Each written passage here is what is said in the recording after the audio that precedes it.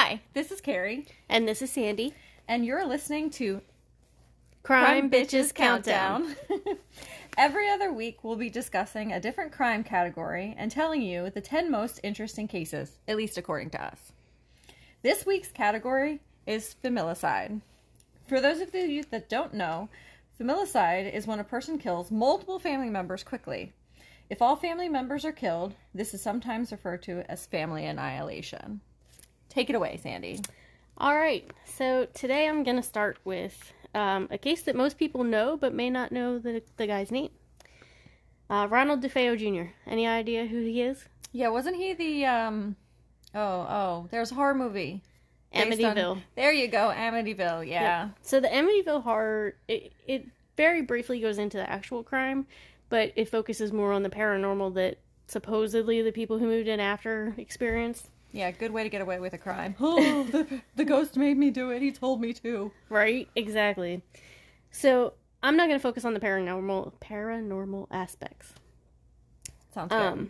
I would rather just focus on the crime itself because honestly, I kind of find it interesting.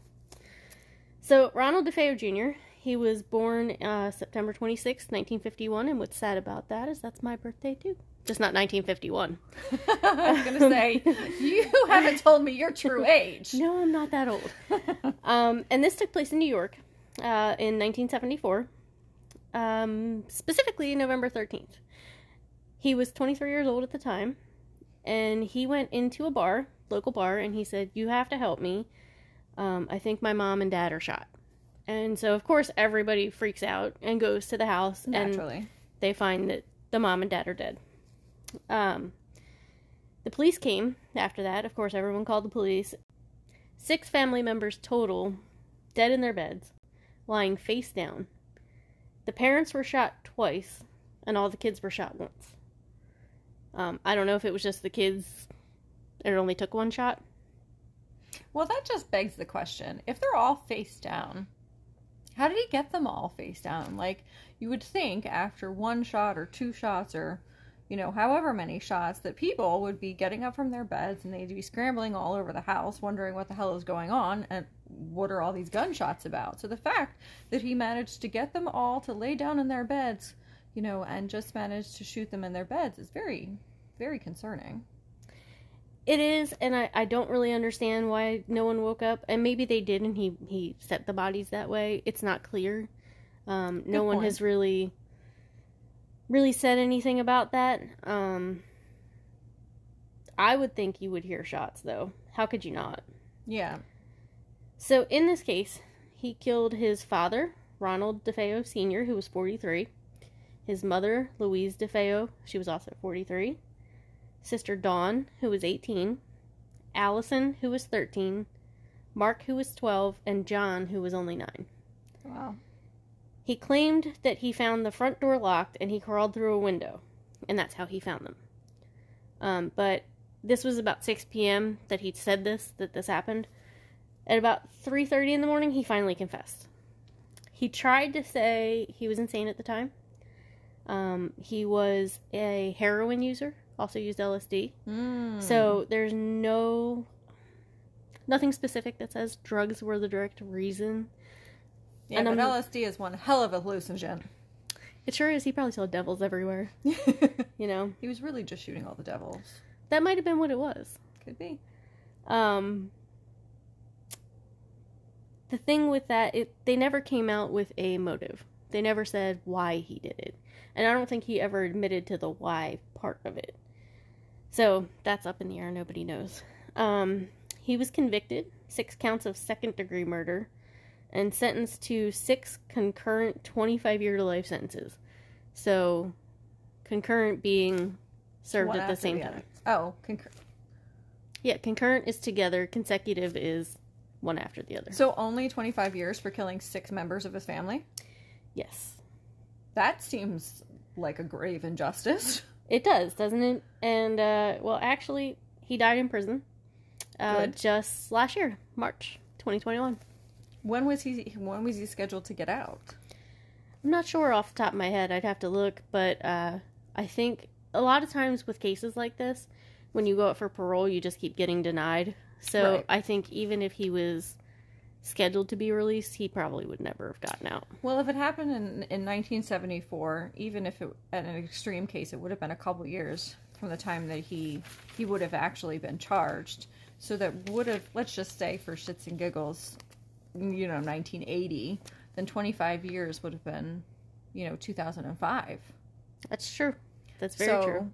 Why was he still in prison? That would have been longer than the 25 years, unless for some reason he got sentenced longer. I'm just going to go on a limb here and say when you kill your whole family, I don't think many people are itching to let you out. Probably not. Probably not. And I would hate to be his cousin. Right? Could you imagine? No, I would not. Let's have him over for dinner. What I also think is interesting is, again, I go back to, how did he get them all laying face down in his bed in order to shoot them? And if I remember correctly, it was a shotgun that he used. Yes. Okay, so that's not exactly a small shot. It's a quiet gun by any means. Yeah, it's not like you're going to put a silencer on that. I'm curious if they ever tested the family for potentially having drugs in their system, that he got them all to kind of like pass out and not wake up to these horrendous gunshots. I'm going to guess on this, and I obviously do not know this as a fact, but in the 70s, they probably looked at it and went, they were shot, end of story. Good point. They probably didn't even look much further than that. Good point. Because why does it matter at that point? He already admitted it. He said he did it. That's true. So cause of death at that point, I guess, is irrelevant. My curious brain goes into, how did you do this?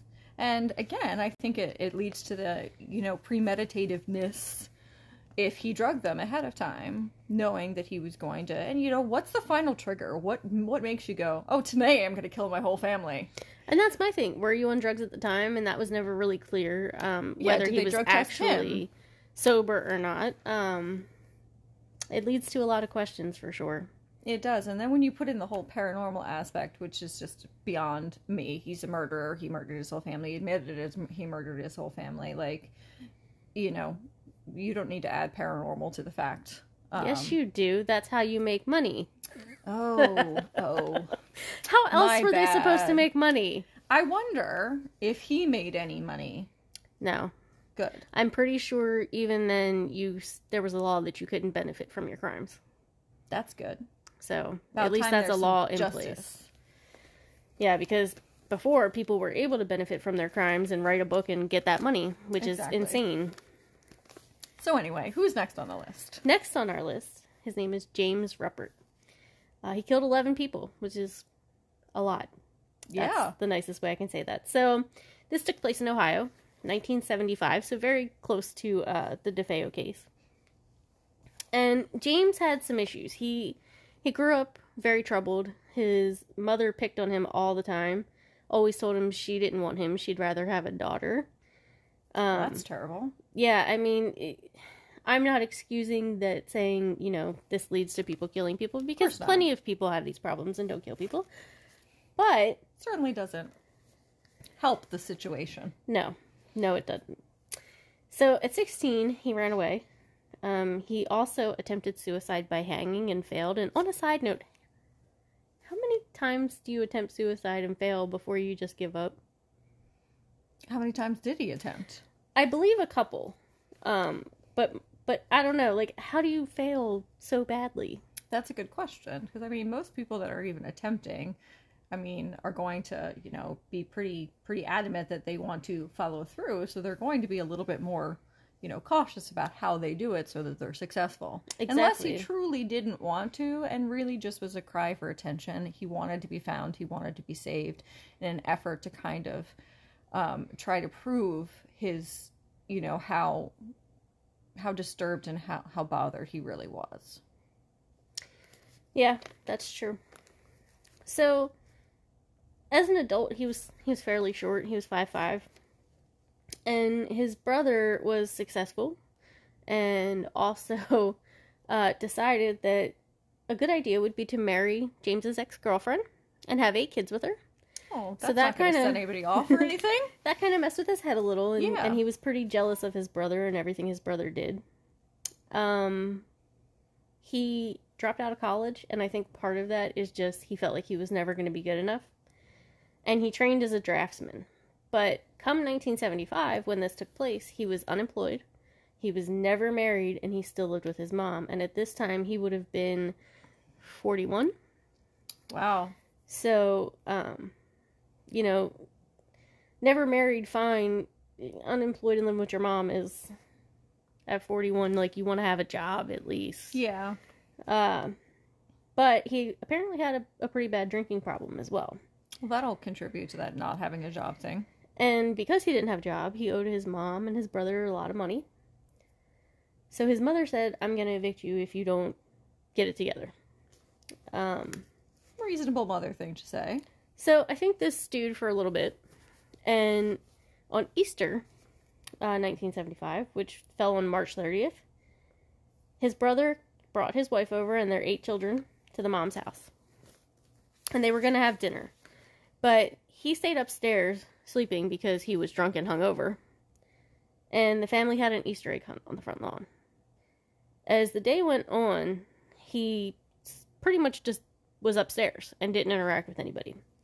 But around 4 o'clock, he woke up, and the first thing he did was load a .357 and 2 .22 handguns and a rifle, because you need lots of firepower. Apparently. He shot his brother Leonard in the head, and his wife Alma shot her, also in the head. Shot his mother in the chest and the head. This is just all on the front lawn? This is in the house. They were in the kitchen. Oh, okay. I'm sorry, I apologize. They were in the kitchen. Then he killed the kids. He killed David, who was 11, Teresa, who was 9, Carol, 13. And then he went into the living room, and he killed Anne, who was 12, Leonard Jr., who was 17, Michael, 16, Thomas, 15, and the youngest one was John, 4. Which I don't understand how you can kill a child. I mean, I don't understand how you kill anybody, but to kill a little kid blows my mind. I get his vendetta against his brother and stuff like that, and his mother. I mean, her being the way she was toward him, I almost understand. But what his nieces and nephews, they didn't do anything to him. Right, exactly. And so you're killing these kids. Like, I don't even understand it. So he just sat around for a couple hours, had a beer. You do after you kill your family. Well, what else would you do? And then he called the police and pretty much turned himself in. So he got charged with 11 counts of murder, and he was sentenced to life in prison. But then he had a second trial. And the second trial, he got 11 consecutive life sentences. So that would be one after the other. Right. So he ain't never getting out. Well, then he had another trial. What? How's he getting so many trials? That's what the appeals courts do. How do you appeal when you admit you killed 11 people? What is there to appeal? That you have ineffective counsel, or, that somebody used the wrong 11 word. People. You would be amazed. There's something wrong with our court system when this is the case. Yeah, it's true. So he was found guilty in this appeal of 2 counts of murder for his mom and his brother. But for everybody else, he was found not guilty by reason of insanity. So he killed the first 2, then went crazy and killed everybody else. No, he was crazy. Sense. Oh, no, you're right. Okay, yes, you're right. No, that makes no sense. So he was completely aware of killing his mother and his brother, but then his sister-in-law, he just went absolutely nutso. No, it sounds like he was nutso Maybe before. It was like, what is it? Pringles? Once you pop, you can't you stop. Just can't stop. I'm just wondering. I'm probably going to get sued for that. Yeah, no, that makes no sense how you can claim insanity for the other. You obviously had, if you're loading that many guns and that much ammo, you obviously have intent beyond just 1 or 2 people. So, at the time, the death sentence was suspended, so that was why he didn't get a death sentence. And with this new trial, he only got 1 life sentence for each of the 2 counts of murder, consecutive, so that's not very... So he still has 2 life sentences. But life sentences in the U.S. are different. Like, I feel like we should have actual life, which other countries have, where we have 25. I forget exactly how many years it is, but a life sentence is not a life sentence. Well, then why call it a life sentence? I wish I knew. Who are these people who make these rules? That seems so crazy. And why would you ever want to let a person out that has killed 11 people already? Isn't that kind of like against the justice system where you're giving him the opportunity to go do it again? No, he killed 2 people and then was crazy. Oh, my bad. So here's the thing, though. So that was in 1982 when he was sentenced to life. In 1995, he was eligible for parole. What? Exactly. But his parole was denied. Thank God. 20 years go by, and he's eligible for parole again in 2015. And it was denied. Oh, goodness. He'll be eligible again in 2025. But at that point, he'll be 90 years old. Note to self, don't go to Ohio in 2025. 2025. I don't think you should go to Ohio anyway, and I'm just going to tell you that some of those cases out there are bad. Given your first 2 cases are kind of in the same area, well, and having been through Ohio, I'm sorry, anybody that's from Ohio, there's nothing in Ohio, so, maybe this is what they do for fun. Could be. Terrible rationale for fun, but... so that's James Ruppert. Wow. Killed everybody. Again, I'd hate to be his cousin. Yeah. Now, this next one is crazy. And I remember this case, actually, when it happened. Because the first 2 weren't crazy. Not crazy like this. This is crazy in a whole new way. That's intriguing. It is. So, this is a guy named Marcus Wesson. And Marcus was a little loopy. Okay? He was in California. So, hippie time. Although this was in 2004. Oh. So, that's why I say I remember. We were old enough to remember this. Out of the 70s. Cool. He had an interesting history. He had met this woman. Her name was Rosemary. And she had 8 children already. Woo. So, he moved in with her. They were having a family together. And he had a son together with her. And in 1974, he began abusing her 8-year-old daughter. Her name was Elizabeth. So, he was abusing Elizabeth. And when she was 14, he was 27. And he married her. Wait, okay, there's so much wrong here. There's a lot wrong here. Sorry, I gotta go back. So he initially moved in with her when? He moved in with Rosemary, and they had a son together around 1971. Okay, so this was in the 70s. So apparently, all familial sides, so at this point, all happened in the 70s. No. This happens in 2004. Well, the killing happens in 2004. Apparently. The incest. Well, it's not incest because it's not his kid. So the marrying a 14-year-old happens in 1974. So did he marry the woman he moved in with? No, he never married her. Okay, so he didn't marry her. He just married her daughter. Yes. Way better. Yep. How old was she at the time? You said 14? And he was 27. How did that legally even happen? How did her mother be like, okay. Right? I don't understand. I don't understand it, but... So much wrong going on here. Exactly. Okay, keep going. So it gets worse. Oh, God. 4 months later, after they got married, she's 14, they had their first child. Oh, dear God. Yes. This poor child. Yep. Well, it gets worse. They had 10 children together. One of them died in infancy, but that's a lot of kids. That's a lot of kids. A lot of kids. And then, so he was raising the 8 children with Rosemary. And then now he has 10 children with Elizabeth. Okay? Are they all in the same house? I don't know if Rosemary's 8 kids. I think at this point, her 8 kids, a lot of them are grown. So they're not all in the house. No, these people aren't having children. They're having litters. But it gets worse. Because Elizabeth had a younger sister who had some issues. She had some drug problems. And so she was like, hey guys, I'm going to dump off my 7 kids with you. Oh, so now there's their 10 children plus the 7. Okay. Don't you need state licensing for that many kids in a house or something like that? You would think so, right? Because how do you fit that many people into a house? Fit, clothe, feed, drive. I've always wondered, families, big families, how do you go to a restaurant? I guess maybe you don't when you have a huge family like that. Who can afford it at that point? Right, exactly. Unless all kids under 25 eat free. That's perfect. That's what we need. A restaurant that serves large families. Exactly. So, of course, he's got millions of children that he's taking care of. So he lives off welfare. Like you do. When you have 17 children.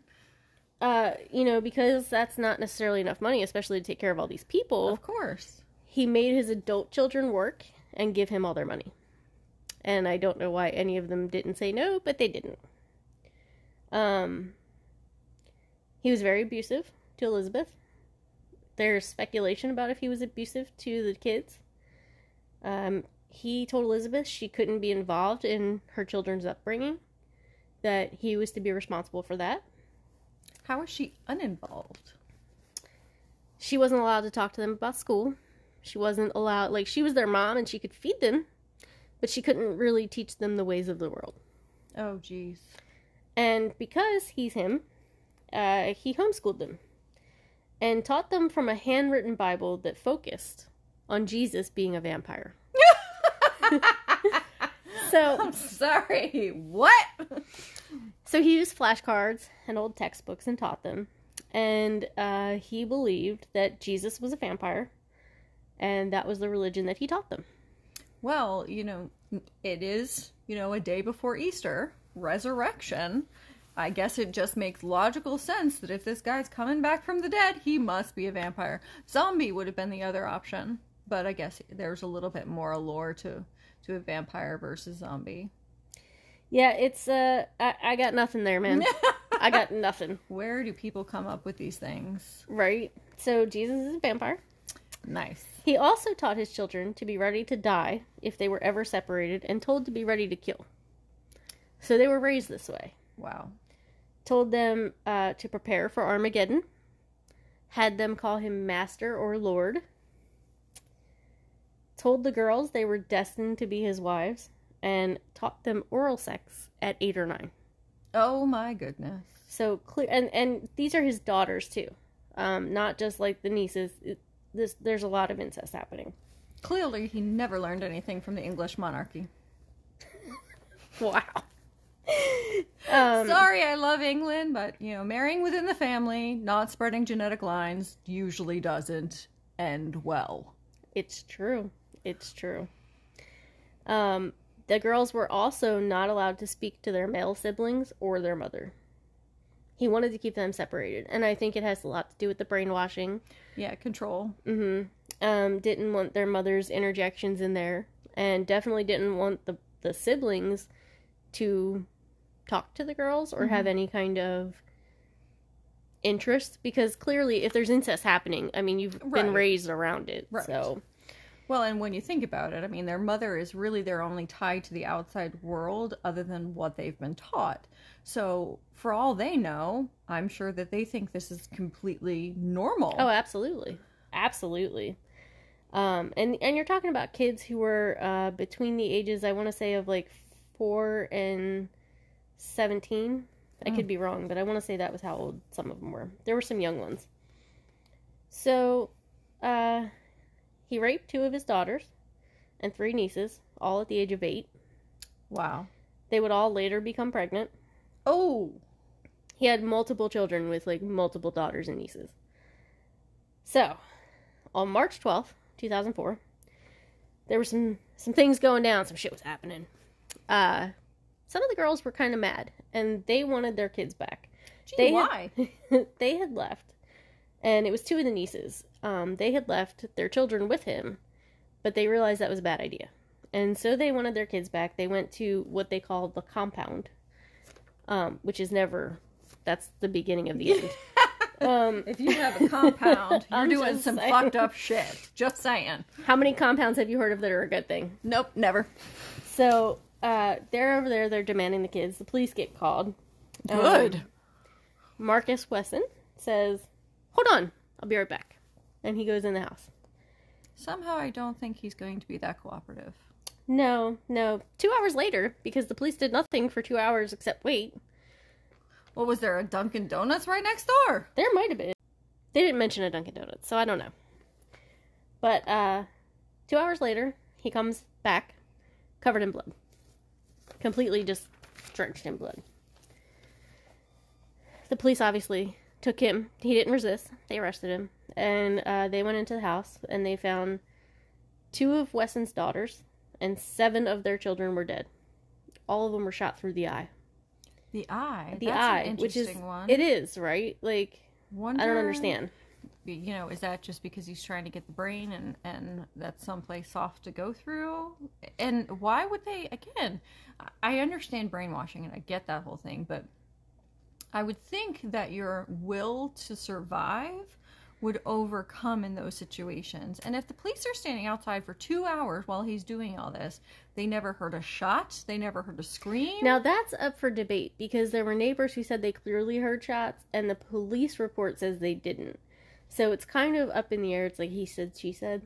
I'm with you. I would think you would have to have heard something. Yeah. But when you hear the ages of these kids, you're going to understand why there was probably not much resistance.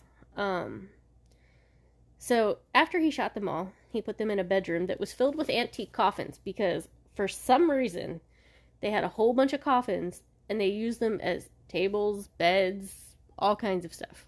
And these were the coffins that they would be buried in. I have so many questions. I have a lot of questions too, but you know what? I've just decided that he's crazy, and Jesus is a vampire. So he's a special kind of crazy. He is. So I want to tell you the victims, because I do think that talking about the victims is very important. Of course. So Sabrina Wesson, she was 25. She was the oldest. Elizabeth Wesson, not the wife, a daughter. She was 17. Illabelle Wesson, who was 8, Aviv Wesson, 7, Jonathan Wesson, 7, Ethan Wesson, 4, Marcy Wesson, 1, Jiva Wesson, 1, and Sedona Wesson, 1. These kids were so young. Babies. You're talking babies. So young. And even the more adult, the 25 and the 17-year-old, I mean, they had no shot at life. No, not at all. Not at all. It's such a shame. And so what happened at the trial was the defense put on this case that they said, well, he didn't exactly shoot them. Did the 1-year-old do it? The 25-year-old. Oh. They said Sabrina shot everyone and then she committed suicide. And he was just there. He just, I guess, watched. I don't know. What did he do? Just take a bath in all the bodies that he ended up so maybe blood? He was trying to hug them and bring them back because vampires. I don't know. But yeah, no. Mm-mm. You don't buy that story? No, sorry. Okay, well, I don't know. So, and yet, okay, so if you're a 25-year-old that's been brainwashed your whole life, that's been raped, had children, and is watching your own children suffer the same fate that you suffered, you're not going to kill the one man who caused it all. But if you are that brainwashed, I mean, I believe in it. I don't know. If you're that brainwashed, I could see that, honestly. So he got convicted, 9 counts first-degree murder, and what I was glad to see is that they did charge him as well. He got 14 counts of forcible rape and molestation. Good. A lot of times when you have deals like this where it's a murder case, they will drop those other charges, but I feel like it was so important to have those charges in there. Yeah, it was such a big part of the whole warped nature of who he was and how he treated his family. Yeah, absolutely. So I was kind of glad that they still kept those charges, because a lot of times you see that dropped. And no offense, I hope that the publicity in allowing those charges to stick carried on to prison. If you get my drift. I do. And I totally 100% agree with you. However, I sadly don't think that's the case. I mean, people might know, and he might have got his ass kicked, but he's still kicking as far as I know. He was sentenced to death, but you know how the death penalty works, and it takes forever. So in 2005, he was sentenced to death. He's still going. So. Again, there's just so much fucked up. Like, I as a psychologist, I think I would want to study this guy just to figure out how the hell his brain works, because you got to be some sort of special fucked up to get to be where he was. Like, I just want to hear his ideas about Jesus being a vampire. I'm sorry, I'm fascinated by it. If Jesus is a vampire, then what's God and the Holy Spirit, and what were all the Well, it was a handwritten Bible too. So I mean, he just made this up as he went. Maybe he watched Twilight. Oh wait, Twilight. Twilight wasn't out then, it right? wasn't out yet. He did not get. Maybe that's sparkly. where Twilight came from. Good point. That's how vampires are sparkly in the sun, because they're resurrected. See, we figured it out. Now we have solved the mystery. That totally puts Twilight in a totally different perspective. Indeed, it does, right? Let's move on to the next one. Well, the next one, he was, at the time at least, and I don't know if it's potentially still true, he was considered the worst mass murderer in Arkansas history. His name was Ronald Gene Simmons. I've actually read about this guy multiple times. He was... You mean not the guy from Kiss? No. Oh, okay. Just checking. That's just Gene Simmons. Oh, sorry. This is Ronald Gene Simmons. That makes... Yeah, that's such a distinction. Sorry about that. Sorry about that. I'm pretty sure he looked nothing like him either. No makeup or, I'm going to tell you right off the bat, he killed 16 people over the course of a week. Wow. 14 of which were family members. One was a coworker and one was a stranger. And he also wounded 4 other people. Born in 1940, so at about 17, he dropped out. He joined the Navy. He was stationed in Washington, where he met his wife, and they had 7 children over the next 18 years. So I'm starting to think people who have a lot of children go crazy. Does it feel that way? It does. It does. So maybe keep your big keep families your baby are the count problem. low. I don't know, because 19 and counting, I don't even know what number they're up to now, but... Yeah, but aren't they in the news for all sorts of weird-ass shit, too? Well, weird shit, but not killing people, as far as I know. Yet. Okay, you win. You win. That is true, and I can't even argue that. So, he retired. He left the Navy in 1963 and joined the Air Force, where he retired in 1979. In 1981, he was investigated by Human Services in New Mexico for allegations that he had a child with his 17-year-old daughter. Oh, you. So if you're accused of molesting your daughter and having a child with her, what's the first thing you do? You run. You run away. Because naturally. You're a pussy. Yeah. He fled to Arkansas at that point. Because nobody's going to care in Arkansas.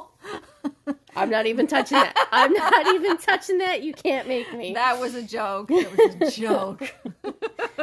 So they get a 13-acre lot of land. And they called it Mockingbird Hill. And that's where they were.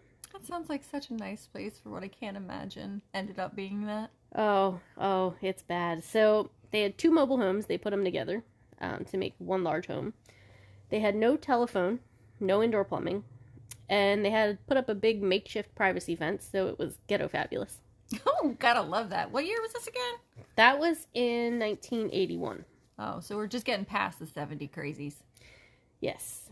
So in 1987, right around Christmas, it was December 22nd, he killed his wife, Becky, and his son, Gene. Then he killed his 3-year-old granddaughter by strangulation. The Wow. wife and son, Gene, he killed with a pistol. Strangled the 3-year-old granddaughter. A couple months before this had happened, he had the children dig a hole and said it was for an additional outhouse. Because, once you fill up your outhouse, what you gonna do? Your shit out of luck. I like that one. I see where you went with that. Yep. So he actually had them dig a hole, which unfortunately would become their grave, which is just terrible. So this son, Gene, was that the son that he had with the 17-year-old daughter? That is not clear. Got it. Okay. That is not clear. I think that was a baby at this time. Well, at least she got out. So he took their bodies. He took their bodies, threw them into the hole, which was a cesspit. So that's very dignified. Yeah. Then he waited for the other kids to come home from school, and told them, because it was around Christmas, he was like, I have a present for you, but I have to give it to you one at a time because it's a surprise. So one at a time, he took them outside and killed them all. Started with 17-year-old Loretta. He strangled her and then held her head underwater in a rain barrel. And then, in succession, took the following kids, Eddie, Marianne, and Becky, and killed them the same way. So a couple days goes by now. That was a long day. He needs some time to rest. Yeah, that's a lot of killing in one day. And it's Christmas. I mean, hell. Gotta celebrate, man. Absolutely. Christmas tree on the dead bodies of my family. Wow. This is a new Christmas song? Let's not make it popular. So December 26th, some of his family arrives for Christmas. You know, they have plans. Obviously, course. you want to go spend time with your family. So I don't know if I want to spend time with his family. You don't. His son Billy, who was 23, came over with his wife and their son, and he shot both Billy and his wife Renata, and then he strangled and drowned their 20-month-old son Trey. Wow. Again, a child. How? I will never understand. They're so innocent. They haven't done anything. Like, how can you have so much negativity and rage towards something so small and helpless? The only way I can see it is if it was a mercy thing, like you thought you were doing them a favor, but this is all rage. Yeah. Yeah, totally. So, kills them. Then he kills his oldest daughter, Sheila, which is the one that he had a child with. She had gone off and gotten married and was having her own family. She came with her husband and her child.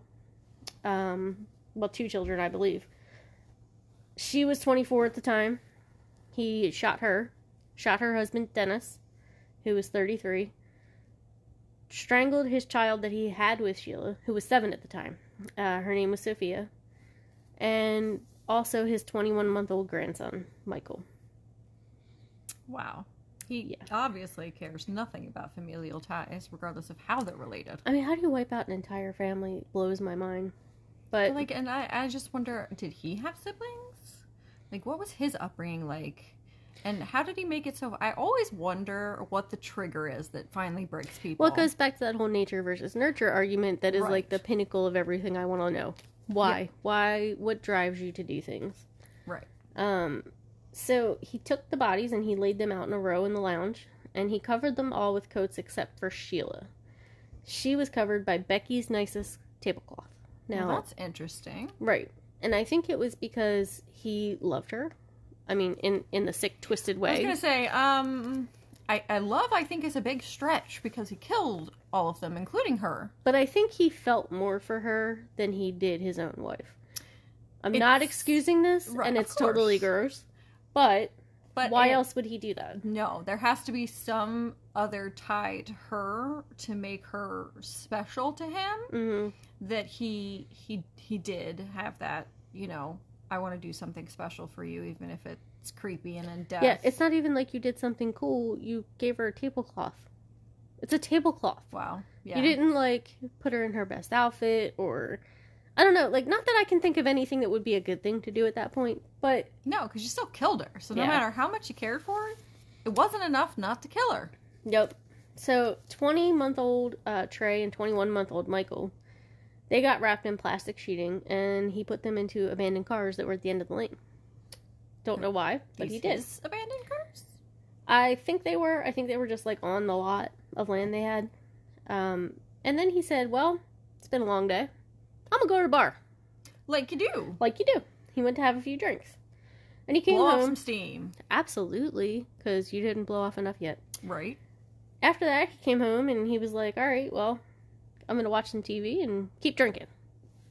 So that's what he did. So are they still in the living room at this point? Oh, yeah. Oh, yeah. So he's just chilling. I'm just imagining him sitting back in his recliner with his foot up on Becky or whatever it is. Oh, no, that's terrible. That is horrible, terrible. But I can't imagine this guy can feel much of anything. No. After How what he's done. How could you? How could you? So that was December 26th. December 27th, he just spent the day being drunk. Because you do. Yeah. But December 28th, I guess he felt a little... What's the word my husband uses? Froggy. So he decided to go out. And he thought, well, I'll drive down to Russellville and I'm going to go into this law office. It was Peel, Eddy, and Gibbons Law. And he killed the receptionist, Kathy Kendrick. Now, the reason he killed Kathy is because he was infatuated with her. Even though he was married and screwing his kids, he wanted to be with her and she told him no. I'm sure she had very good reasons. Yeah.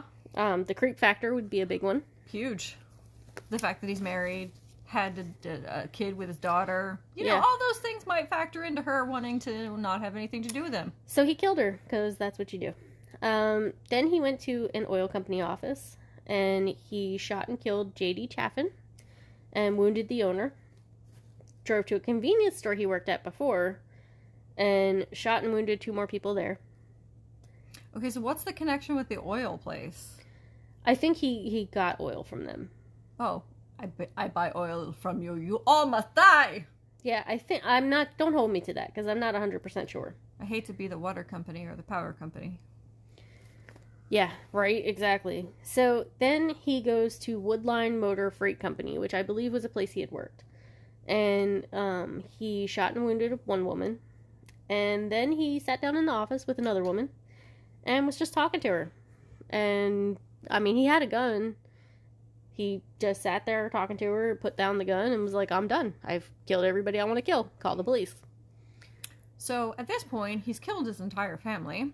Yes. He's now on a killing spree throughout town, Yes. and nobody's getting wind of it yet and trying to track him down before, he goes to yet another place he used to work or, another utility company that provides him and starts killing people. The defense of the police. I don't know how far apart these places were, but it probably happened pretty quick. It was probably a walk-in, shoot, walk-out. And so by the time they got there, but I felt bad for this woman who was stuck in a room with him, like, trying to have a conversation. How terrified. Like, you can't say, and you say the wrong thing and you're dead. How do you deal? I can't imagine that woman's therapy bill. I would have peed myself. To say the least. But then again, I probably would have been afraid to do that, because God forbid he smelled the urine. He might kill me for that. Well, kudos to her, because he didn't kill her. And the police showed up, and he surrendered. So that was good. But he was charged with 16 counts of murder. He got the death sentence. And he refused to appeal the death sentence, which a lot of times creates problems in prison. Because when you refuse to appeal, it kind of looks bad for everybody else. Like, you appealing your death sentence can help everybody else's cases by, if laws change, if things change because of your case. But he refused to appeal. He said, I don't want to, I just want to die and be done with this. What? Wait, back up. I don't understand that in the slightest. He should get the death sentence. I mean, why should he rot in prison and mooch off taxpayers' money when he's killed 16 people? Do you want him out and running around? Well, now you're getting into a whole other topic that we might have to cover sometime, which is about the prison system and how much more it costs to kill someone versus keep them imprisoned. Actually, I think I might have that reversed. Keeping someone in prison is so much more expensive, especially the longer they live. Exactly. So I understand, like, if problem he had is, an though, ounce of morality, like, I'm impressed that he was just like, let me take the death sentence. I can't imagine what was so fucked up in his brain that he went to these extremes. And, like, why didn't he get help if he knew he was obviously, by accepting his death sentence, he accepts responsibility. Would seem he accepts responsibility for his actions. You could look at it that way, or you could look at it as selfish and he doesn't want to live with himself. Because I also think about that. That is a good point. He's mad at, he doesn't want to think about it. Why should he? So I'm wishy-washy on it. Like, I do believe in the death penalty when you can absolutely prove a case. Agreed. But there are too many cases out there where innocent people have been put to death. Agreed. And the other problem I have with the death sentence, especially now, is the delay in actually carrying it out. So in this case, he killed them in 1987, and in 1990 he died by lethal injection. Wow. So 13 that was years. No, 13? no, 3. Oh, 1987 to 1990. Oh, I'm sorry. But now that would never happen. Right. So 3 years isn't terrible. That's actually pretty quick, especially for some states. So, and no one claimed his body, because why would you want to? Who would be there to claim he killed everybody? Brothers or sisters or parents, who knows? Assuming he had any at that point. That's true. That's true. Wow, that's different. Yeah, and sad. It kind of makes me rethink about all my relatives. Anyway. Do you want them to hear this? Oh my gosh. I think I'm going to spend Easter by myself tomorrow. I don't trust any of you people. Right. Just lock yourself in a room and don't come out. Yeah, apparently that's the only way to be. So, next I'm going to tell you about a case that most true crime people will know. At least they'll know the name of. Because it was a pretty big case, and it covered many years. And this is the case of John List. Have you ever heard of John List? Can't say that I have. All right, well, this was in New Jersey. Well, Too close. yeah. Too close. Way too close. John met Helen during his military service, and she already had a daughter named Brenda. And then they had 3 kids together. November 1972, he killed his whole family with a semi-automatic handgun and his father's .22 revolver. He just had it, I guess. The kids... Were they screaming? Were the kids screaming? Did his wife mess up the pot roast? The kids were at school, so they weren't aware at first. He shot his wife, Helen, who was 46 at the time, in the back of the head. So she probably didn't even see it coming. Then he shot his mother, Alma, who was 84, above her left eye. So she did see it coming. Quite literally saw it coming. Yes, unfortunately. Then his 2 kids came home from school, and he shot both of them in the back of the head. That was Patricia, who was 16, and Frederick, who was 13. But remember, he had 3 kids with her. So he ate lunch after this, because you get hungry. Yeah, killing exhausts you. Kind of it works really up does. an appetite. It does. I mean, you got to stop and eat, because that's definitely the first thing I think of. Nutrition is important to murderers. It is. I mean, how else can you get through your day? True. So he ate lunch. Then he went to the bank, because you got to close accounts. I mean, you got to get that money. Yeah. You don't want the banks to have notices. And then he went to the high school and watched his son, John, who was 15, play soccer. That's interesting. Right. Like, you could have picked John up and been like, there's an emergency at home. Right, or and something. But you actually sat and watched the game after you just killed 4 people. So it makes me think that he had some sort of affinity to John, at least a little bit. I don't know. Or he was just trying to keep it normal as possible. Because if he said there was an emergency, maybe that would clue people into... Good point. You know. But I wonder how many times he went and just watched his kid play soccer. I don't know. And then he drove John home. And I can't even understand how you could be in the car and driving him home and not... You're planning to kill him. Like, I don't understand. So they get home, and he shot John repeatedly in the face and chest 10 times. John did try to defend himself. I think he was the only one who didn't, or saw it coming and had the foresight to try to defend himself. So he was the one who had the most shots.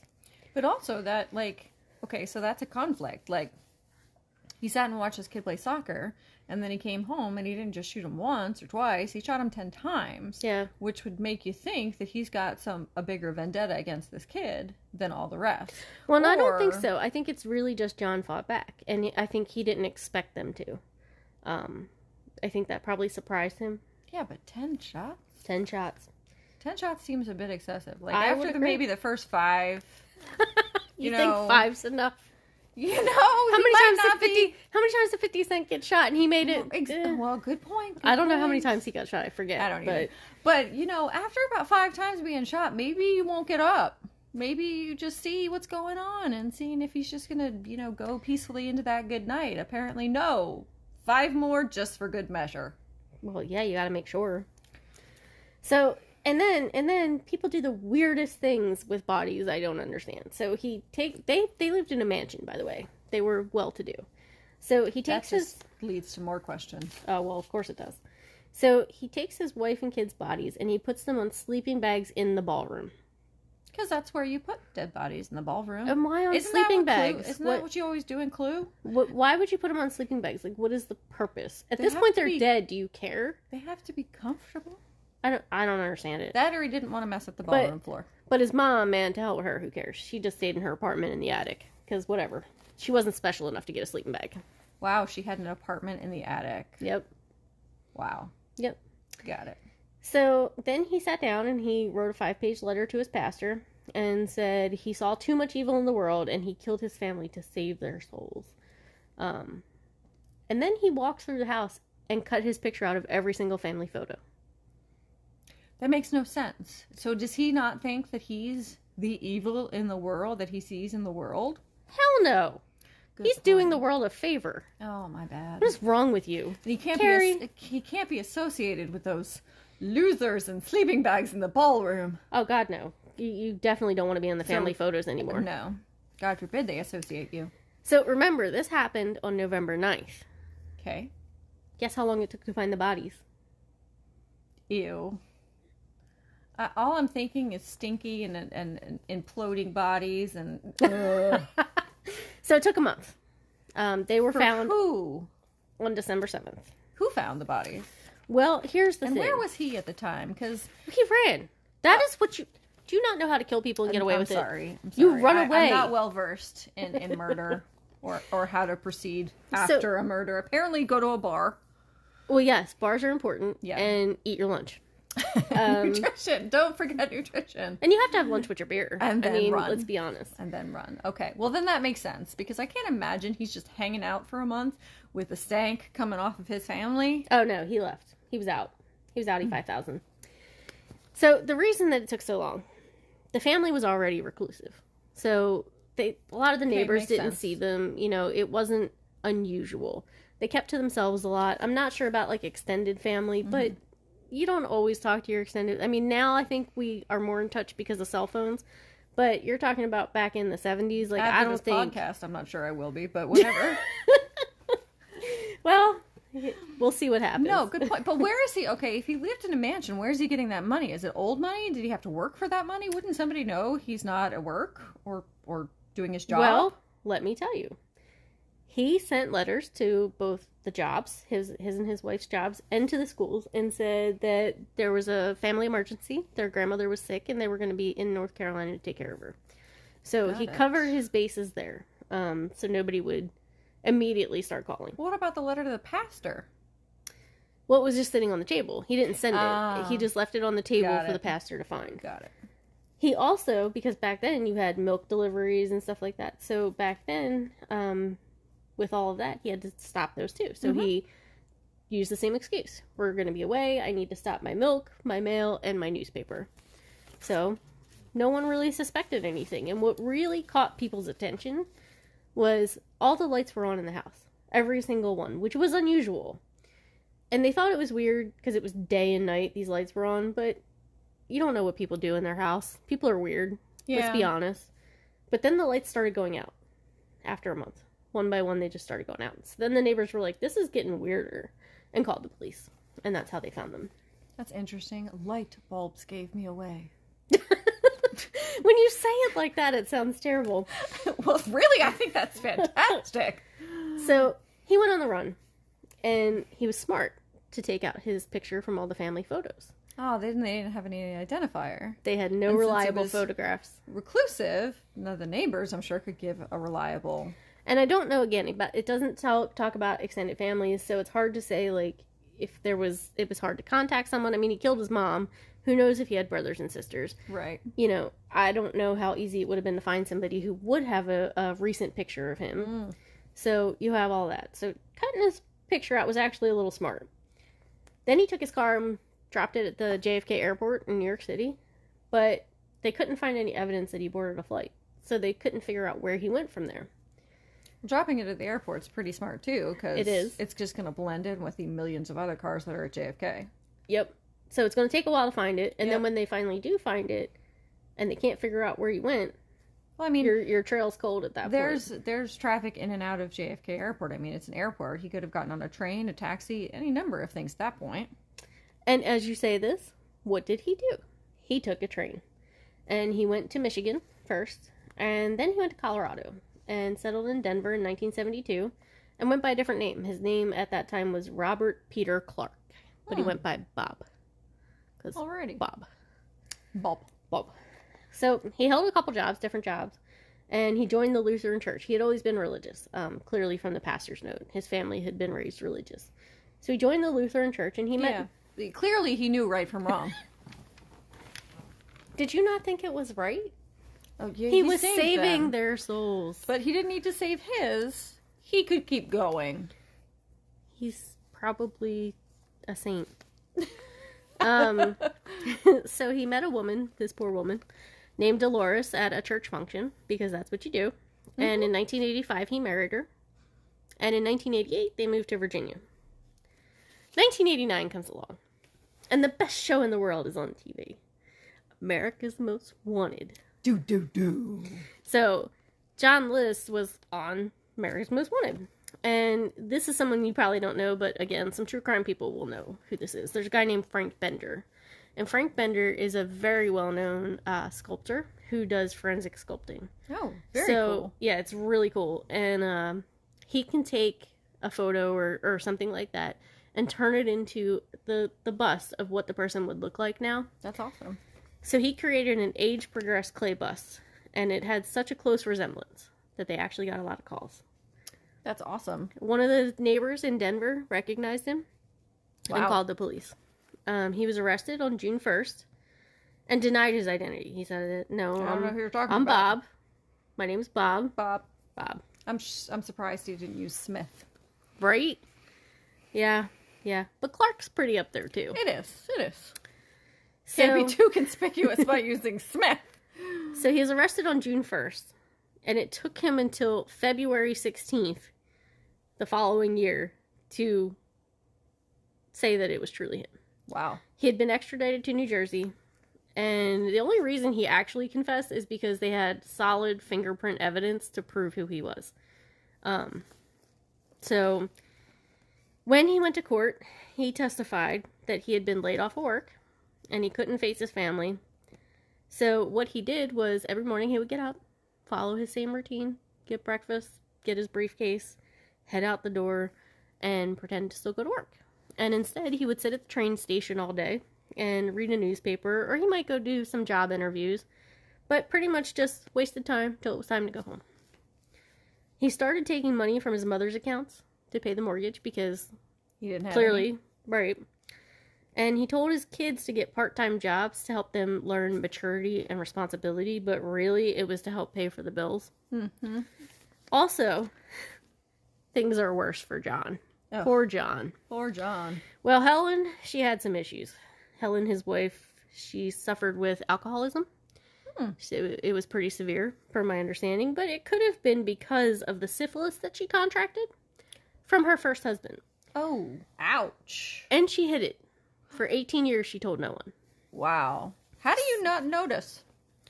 Oh, no, the husband, you mean? Yeah. I don't know, because I don't actually know, what the physical signs of syphilis are. I'm not 100% sure on that. I've never had it, nor do I want it. No, so, me I'm neither. good. Because that's one you don't get rid of. No. Yeah. So, Helen had pressured him into marriage by claiming she was pregnant. So, they got married in Maryland, and that didn't require you to get a syphilis test, and a lot of other states did at the time. So, she was like, we should get married. Oh, how about in Maryland? Just that, I just like Maryland, you know. Maryland's great. So, get crabs while you're at it.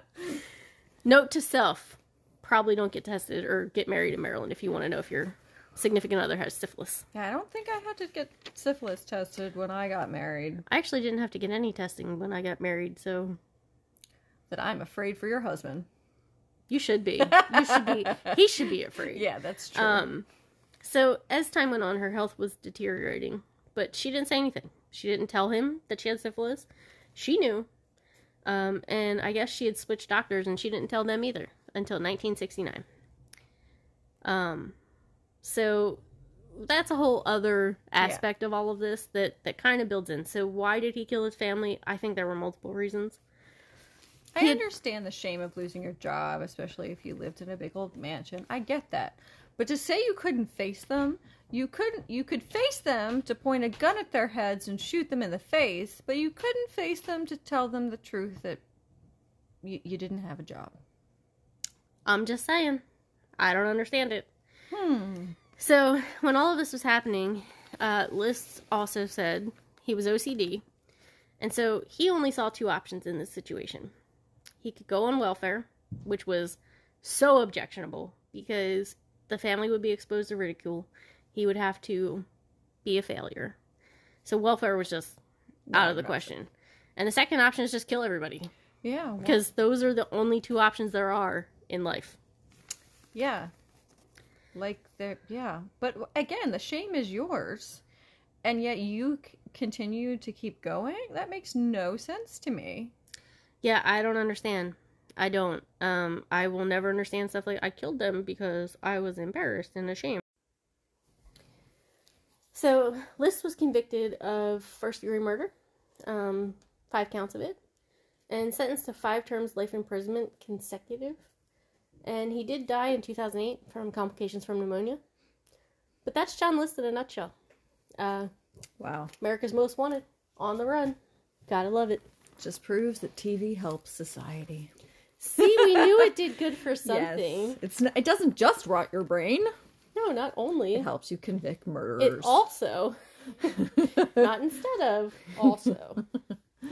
Who's next? All right, next is Charlie Lawson. And this one I don't have a lot of information about.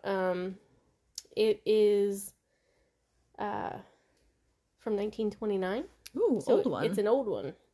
But he had 7 victims, so that's a lot, especially in 1929. Yeah.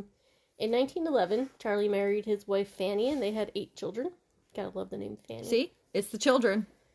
Too many kids lead you to be a murderer. Well, his 3rd child died due to illness, which, is sad. Yeah, so, 7 kids. Shortly before Christmas, he took his family out, and they bought new clothes, and went and had their family portrait taken. But this is the 1920s.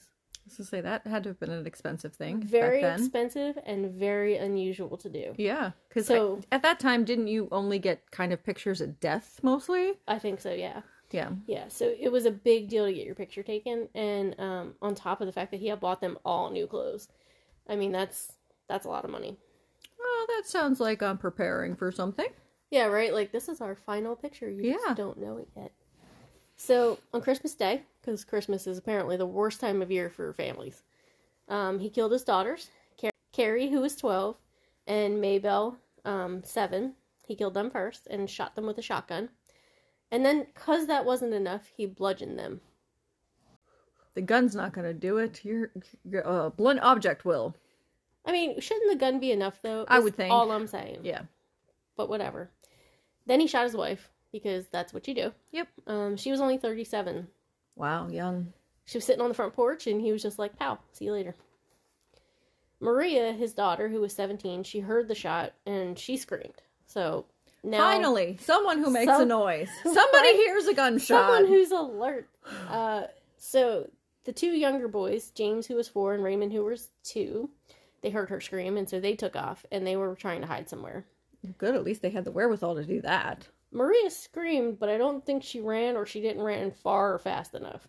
Because he found her, shot her, and then he hunted the house and found the boys and killed them too. Oh, that sucks. Then the saddest one, well, they're all sad. I shouldn't say that, that's terrible. Yeah. He killed his daughter, Mary Lou, who was only 4 months old. Wow. 4 months old. I mean, just a tiny little thing.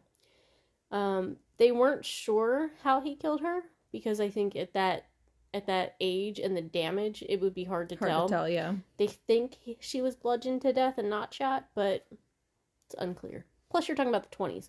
Yeah. So, forensic science wasn't what it is now. Then.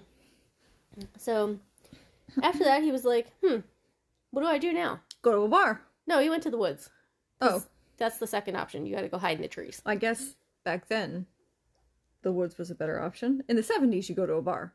Okay, and have lunch. You might, what when was Prohibition? Was that around that was time? In the 20s. That might be why. He couldn't go to a bar. He couldn't. The woods was the next option. I'm sure there was a still back then. We knew there was a reason exactly. he couldn't go to a bar. So he goes in the woods. He just chills, I guess, I don't know what you do after you kill your family. In the woods, no less. Yeah, after a couple hours. Forage for berries, because now you're starving. You probably are. He probably didn't eat lunch. That's probably the whole problem. Exactly. Talk about hangry. Somebody give that guy a Snickers. That is terrible. So there he is hanging out in the woods, and what's the next best thing to do? I'll just kill myself. I mean, you might as well, because... Why do you need to go to the woods to do it? I don't know. Why not just do it right there with the rest of your family? Exactly. Like, now they have to find you. Yeah. That's annoying. So, he actually had a son named Arthur, who was 16, who survived. And the reason he survived is because his father's like, Arthur, you need to go to the store for me. So you kind of wonder what made Arthur special? Yeah, why did he send him to the store? Obviously, he sent him to the store to get him away from the point at which he was going to murder everybody. But surely he came back relatively soon. Dad was gone in the woods somewhere, and now you've got a bunch of dead bodies to deal with. And that's the thing, like, if if you were going to kill the whole family, I mean, you could have either not sent Arthur on an errand, or when he got back, you could have just killed him too. So exactly. Perfect opportunity. And how terrible to be the only survivor. Exactly. Survivor's guilt. That poor kid. I mean, that's just got to be terrible. And do you think he looked for his dad at that point? Because at that point, his dad was gone. I think if I came into the house and my whole family was dead, I would just go running somewhere. Especially in the 20s when I don't think they had phones. So, I mean, you had to go find police. I would just assume he was dead too, honestly. Yeah, that's a good point. Because I doubt you go in and you see like one person dead and you're like, let me check the house first. Yeah, no, good point. I mean, but it's hard to know at that particular moment because I would be worried about, is somebody alive that I could help? That's true. That's also true. Did somebody break in and do this? Is my dad still alive somewhere? Like, I can't imagine. I hope the thought in my head would not be, well, Dad did this. And if that is a thought in your head, I mean, that's kind of sad and just speaks volumes. Exactly. So in that case, yeah, he would flee somewhere else. So they didn't really know why he did this. There were several ideas of why he might have.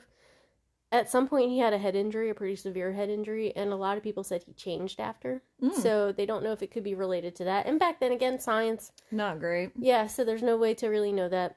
But there was also another thought. There were a lot of people, both family and friends, who said they were pretty sure he was molesting his daughter, Maria. So, gotta hide from that. Yep. So it's hard to say, but and that one's short and brief, but that was Charlie. You think she got pregnant and then he was trying to hide it by just killing everyone? It wouldn't be the first time, right? Good point. I mean, that does happen, and sadly, probably more than we would like it to. Yep. All right. I'm going to tell you about a family. Okay. Called the Rosowskis. Don't ask me to spell it because I would never be able to. Don't ask me to say it. But the Rosowski family. So the Rosowski family, the person who killed people, that was David. David got a little upset. This was around 2011, so more recent case. We're bouncing around a little. Got it. Did he have 8 kids? No. Actually, that ruins my theory. He only had 2. Only. So he met his wife Isabella in 2004, and he had been born in Poland, so he was overseas, and I believe that's where he met Isabella. And then he moved to Jersey, and when I read that, I thought New Jersey, but it wasn't. It was St. Helier, Jersey, in the Channel Islands. Because we're from the U.S., so Jersey's Jersey. Yeah, Dirty exactly. Jersey, you know? So where the hell is that? In the Channel Islands. That's all I got for you. I don't do geography, because let me tell you. I'm going to have to go look that up. So, after he met Isabella, they moved to Jersey to live with her father. And they got married in 2005. They had 2 kids, Kinga and Casper, which are cute names, actually. I kind of like them. In June 2011, Isabella confessed that she had an affair. Which, you know, that never goes well. No, why? If you're going to have an affair, just don't. Just leave. Just break up. Seriously. But don't, you're not making anything better. No, and I firmly believe that as well. I mean, if you're going to cheat, you're done. Yeah. You're just done. Just leave. So she had an affair, and so what's the most logical thing to do when your spouse has an affair? You go, hey, me too. So he went out and had an affair. The tit for tat. Exactly. So he had a one-night stand, and then promptly told her, because you have to rub it in her face. I can do this too. Yep. Anything you can do, I can do better. I'm sorry. So that was in June 2011. In July 2011, he was so upset about everything happening that he attempted suicide. He tried to take a bunch of antidepressants, and he was taken to the hospital, and he stayed for one night and then was sent home. They took a 2 to 3 week holiday to Poland, the family, and apparently just had a great time. I mean, everything seemed really good. It was a great experience. Everyone was happy, and then they came home, and the day they came home, he just killed people. They invited the neighbor and Isabella's best friend. Her name was Marta. for a barbecue. They were like, come over, we're coming home. Like, we want to hang out with our friends. And Marta brought her 5-year-old daughter, Julia. David took 2 knives and just went to town. I mean, he just started killing people. He killed Isabella's father, Merrick, who was 55. He was lying on the couch, just relaxing. And David came up and stabbed him 9 times. Wow. Then he killed his son, Casper, by stabbing him 16 times. Do you think he came back as a friendly ghost? Sorry. Bad joke. Very bad. Sorry. Continue. Okay, then he killed his daughter, Kinga, and the neighbor's daughter, Julia, by stabbing them both 13 times. This is quite excessive stabbings. It is. And Kinga was only 2 at the time. So... Like, find an artery. Like, find an artery and just slash it. Make it easy. Yeah. Why the excessive? I don't understand it. And that's the other thing. Like, I mean, you stab somebody 16 times, 13 times. You're talking about, I know it's seconds, but it's got to feel like forever. Yeah. So Isabella, heard some of this happening, and she ran off. She was out the door. She was like, forget this. Good. Somebody with some sense. Well, it was only sort of good. All the neighbors could hear her screaming, and he chased her down the street, and while people were just watching, he stabbed her to death. They tried to stop him, but Wow. I think in a frenzy, that doesn't work usually. So, yeah, just in front of everybody, just killed her. And I think after she was dead, they stopped him. Like, how, I mean, this guy obviously is branding a knife. Yeah. But how do you, like, I understand shock and stuff, but it's kind of like, I hope if I were ever put into that situation, I'd have the wherewithal to, do something, to step in, to try and help. But, I do understand the shock factor of you can't even imagine that this is happening right in front of you. I mean, I would like to think I would do something too, but you just never know until you're in that situation. Exactly. I remember, and this is off topic, well, sort of a little. In Philly, it was years and years ago. I just remember this guy walked up to this girl with a baseball bat and hit her. Like, I mean, he just wailed her. And people were around and nobody did a thing. And it was all over the news. It was crazy. And I want to think I would. Yeah. But you just don't know. It's true. Like I said, shock does a lot, does weird things to people. But, I find nowadays people are more interested in pulling out their phones and taking a video than actively getting involved. That is 100% true and so sad. It is. So sad. So the neighbor came to the barbecue. Did the neighbor get killed or just her kid? She was killed. She made it out of the house and she had crawled to a neighbor's doorstep where they found her later. Wow. After he had killed his wife, he went back home because that's what you do. So I was wrong. The neighbors didn't stop him. Oh, jeez. He went back home and then he thought, I'm just going to stab myself a bunch now. That takes a lot of will, I feel. It really does, right? I mean, you have to be pretty... To overcome the will to live. Like, I know I can deal with a lot of pain, but to put myself in voluntary pain, like, waxing, it's really hard to do because I know what I'm in for. I know I can deal with the pain. It's just knowingly putting myself through that my body's like, how about no? So I feel like you have to have an incredible amount of will to be able to just kind of stab yourself. Just go to town. Well, and he stabbed himself in the chest and to the point that his lung collapsed. So, I mean, that's pretty good. I mean, A for effort, but sadly he survived. This whole thing, 15 minutes. That's it. What? Right. It all happened so fast. And so 15 minutes, this whole thing happens, and then the police show up, it's 5 minutes later. So, I can't imagine how fast he was stabbing people. Ah! Ah! Yeah, that's true. I mean, but I think it just is a lot faster than people think. I mean, it's a frenzy. Like, it totally makes you understand that word and what it means. It makes you appreciate that terminology. But and again, I mean, like, looks up some medical things. Find an artery, 1 slash, you're done. They're gonna bleed out. There's little possibility of survival. Why make it this big thing, unless again there's just it's not so much about the killing as it is about the rage. But what was he so upset about? Like, I understand your wife cheated on you, and then you went around and did the same thing. Right, like, so how can you just be that upset, like, if you're just gonna go do the same thing? Exactly. Like, that's my personal opinion. I understand, like, maybe it's the end of your life and your family, but again, that's not cause to kill people. Sorry. Life happens, and it does. move on. Exactly, you do. So, he pleaded guilty to manslaughter due to diminished capacity, which sucks. What does that mean? It's kind of like insanity, but not. Like, he was so out of his head, he just didn't understand. Not that he was insane, he just couldn't process. He couldn't understand what was happening.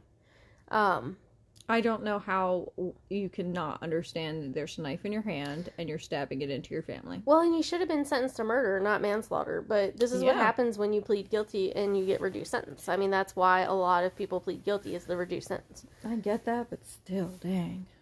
So he was sentenced to life in prison, 30 years for each victim.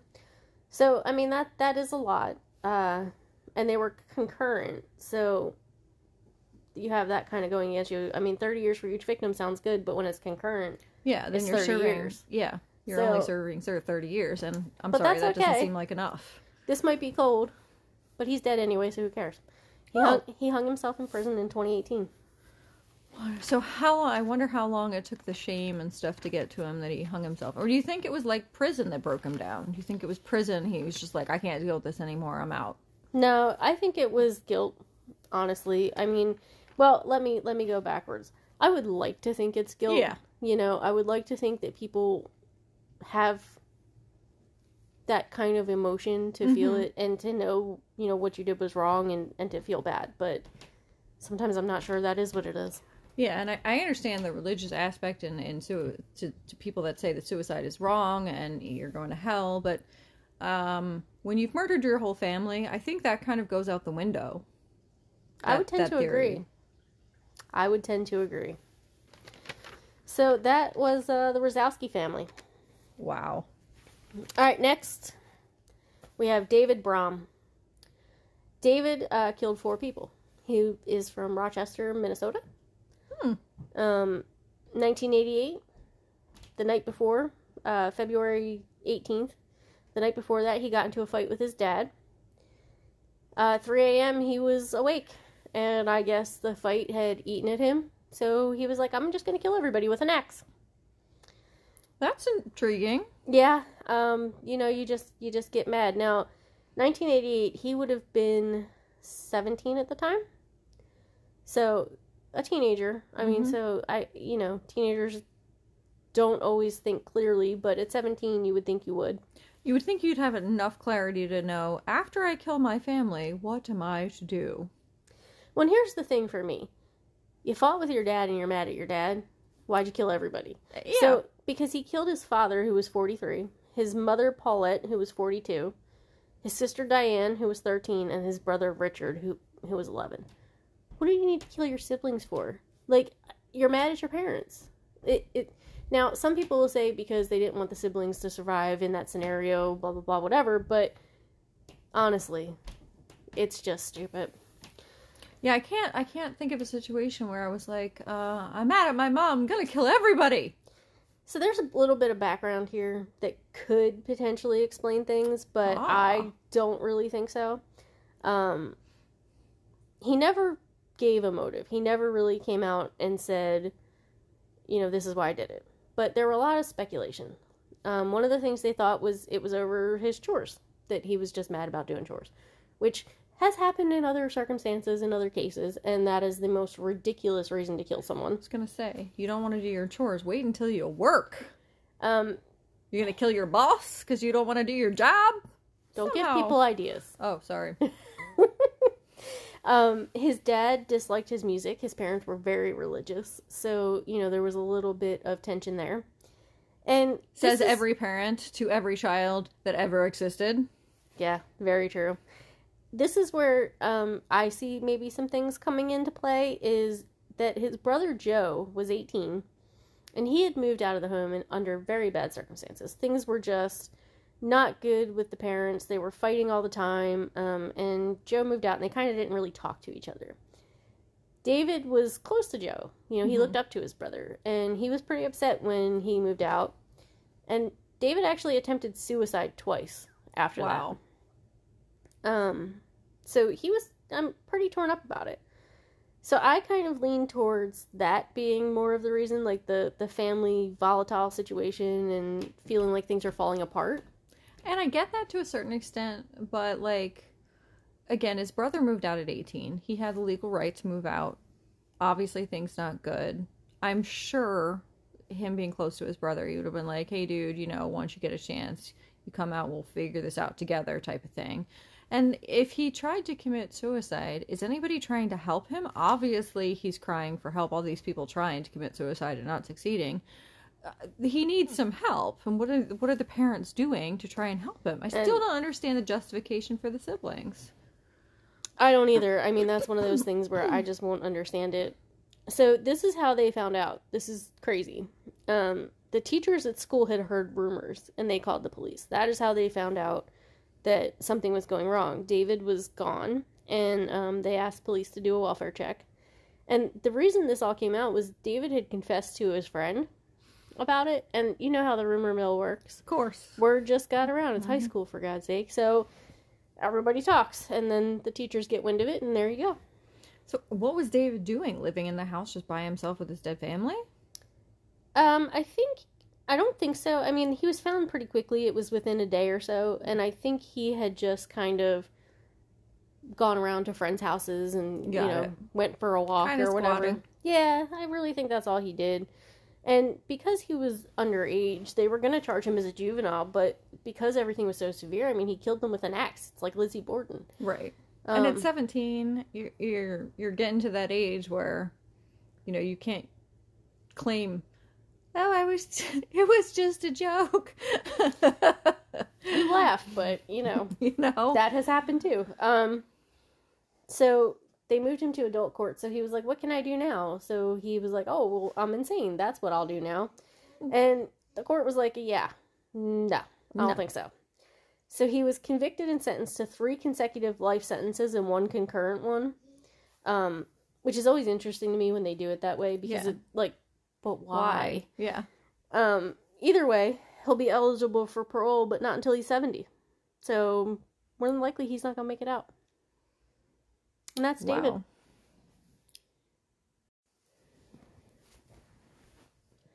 All right. So next up is a pretty recent case. So recent that it has not been resolved in court. It's actually being heard in court right now. Wow. But it is interesting enough to me to have to share it for this. Sweet. Let's hear it. So this guy, his name is Anthony Todd. But some people call him the Disney Dad. Which... No. Don't tell me it's the guy that makes all the Disney dresses for his kid. Oh, no. No, Not that Disney Dad. No, sorry. Sorry, that guy. No. Thank At least goodness. I don't think so. So they had a house in Celebration, Florida. Have you ever heard of Celebration, Florida? Now, I had never heard of it, actually. Oh, wow. It's its own town in Florida.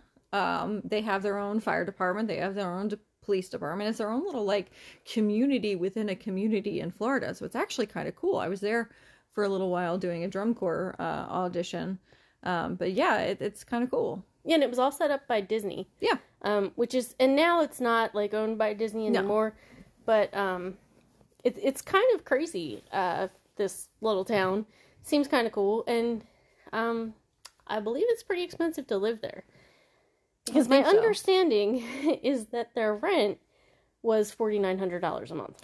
Dang. Who can afford Okay, if y'all can afford $4,900 a month, hit me up. Right. We gotta talk. That's awesome.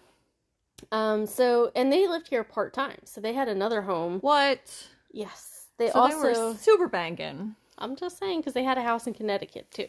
Wow. He was a physical therapist, and he owned his own business. His wife was also a physical therapist, I think a massage therapist. And apparently their business was doing pretty well. I would think. 2 houses. Yeah. Things seem to be good. I mean, if you read reviews from people about their business, everyone loved them. So things were good. This guy decided to kill his family. Again, near Christmas. Why? What is it with Christmas? I don't Like, know. you don't want to pay for presents or something? Like, what's your deal? Part of the thing with Christmas, like, they say it's a really hard time of year for people with depression and things like that. Yeah. But I don't know. Again, It does seem to be I don't a common go running time. around. I have depression. Christmas sucks, but I don't go running around thinking, oh, let's just kill everybody. Give it time. Oh, okay. Maybe I need to have 8 children first. Actually, yes, probably. Yeah. Even at least 4. So this was December 2019. He killed his family. It was kind of odd. They told people, the family, well, he had told people, I should say, that everybody in the family had the flu. So they weren't really talking to people. Because they actually did talk to their family. So people were expecting to talk to them. I mean, it's Christmas. It's Christmas, yeah. So on... Yeah, but the flu doesn't prevent you from talking on the phone. No, it doesn't. And I think that the whole idea was we just don't feel well enough to talk to people or whatever. Okay. I can buy that. His family got a little weirded out by the fact that they hadn't heard from him, especially around Christmas. So on December 29th, they asked for a welfare check. Well, the police come to do a welfare check. They get no answer. There's nothing suspicious. I mean, people travel, and they knew that they had another house in Connecticut. So they're like, they're adults. They could have traveled to their other house and not told anybody. It happens. Yeah. You know, maybe they, spur of the moment, decided to go do something fun. Yeah, but usually snowbirds, people that have 2 houses, one generally in Florida, referred to as snowbirds, are generally in Florida at around the winter holiday because they don't want to deal with winters up north. But you never know. Yeah. So unless there's something suspicious, like the door is broken or there's blood everywhere, they didn't see anything. So no one answered, nothing suspicious. They were just like, there's nothing we can do. They couldn't break in because, again, nothing suspicious. So the family was last heard from. And when I say the family, I just mean the husband, Anthony or Tony, on January 6th. On January 6th, he was like, everyone's still sick, we're fine. He had pretty much blown people off. The family didn't get found until January 13th. And it was because the family kept calling. The extended family kept calling and being like, Good can for you do them. a welfare check? Yeah. Something's going on. We don't understand what's going on. And actually, that's not even true. I'm lying to you. It wasn't because of that. That was part of it. The other part was Anthony got himself in a little bit of trouble because Anthony thought the coolest thing he could do was commit insurance fraud with his business. So he submitted all these claims through insurance saying that he'd perform these services that he never performed. And I mean, like, a crazy amount. I want to say one of them was, like, he charged somebody for 178 sessions that he didn't have any sessions with. That's a lot of sessions. It's like, you're not chipping him out of, like, 2 sessions. Like, physical therapy, if you have to take 178 sessions of physical therapy, something is seriously wrong. Like, you're not walking. You have atrophied your muscles. And that's what, like, if you would have said 5, you might have got away with it. But 178, like, you're insane. So That's a bit much. Exactly. So, reel it in, murderers. Reel it in. Yeah, don't go excessive. Be simple. The FBI was involved, and the FBI was looking for him to have a conversation with him about it. He was also being evicted from his home due to not paying rent. So the landlord was looking for him, and she had called the police. Connecticut or Celebration? I believe in Celebration. Okay. So she was looking for him too, couldn't get a hold of him. They believe what he did was gave his family Benadryl, probably mixed in food, something like that, to make them all tired. And then he stabbed them all to death. You're talking about his wife, Megan, who was 42, his son, Alec, who was 13, Tyler, who was 11, Zoe, who was 4, and just for kicks, their dog, Breezy, too, because why would you kill the dog? What did the dog do? And the worst part for me is he lived with them, with these bodies, for weeks. So how do you get by the smell? At some point, I would think someone would notice the smell. You would think that. And the one of the things I read about this was, I think it was Alec was actually mummified by the time they found him. So it had to have been, I think for mummification you have to get like hot, dry air. right? I mean, you're in Florida. Yeah, So you would think the smell would be It would be really bad, yeah. You would think. But apparently he even slept in the same room with them because he had put all the bodies into one room. So they were all like in beds, covered up in blankets, and he slept in the room with them. I don't know if in the same bed or what, but he slept in the room with them. So that suggests some sort of care to even do that much. You would think. So again, what was his reasoning behind it? Well, and because this is still going to trial, not everything's come out. So things may start to come out. Different things have, obviously. Things happen. And one of the things that one of the first things he came out and said was, actually, he did confess. Oh, good. But the law is very fickle.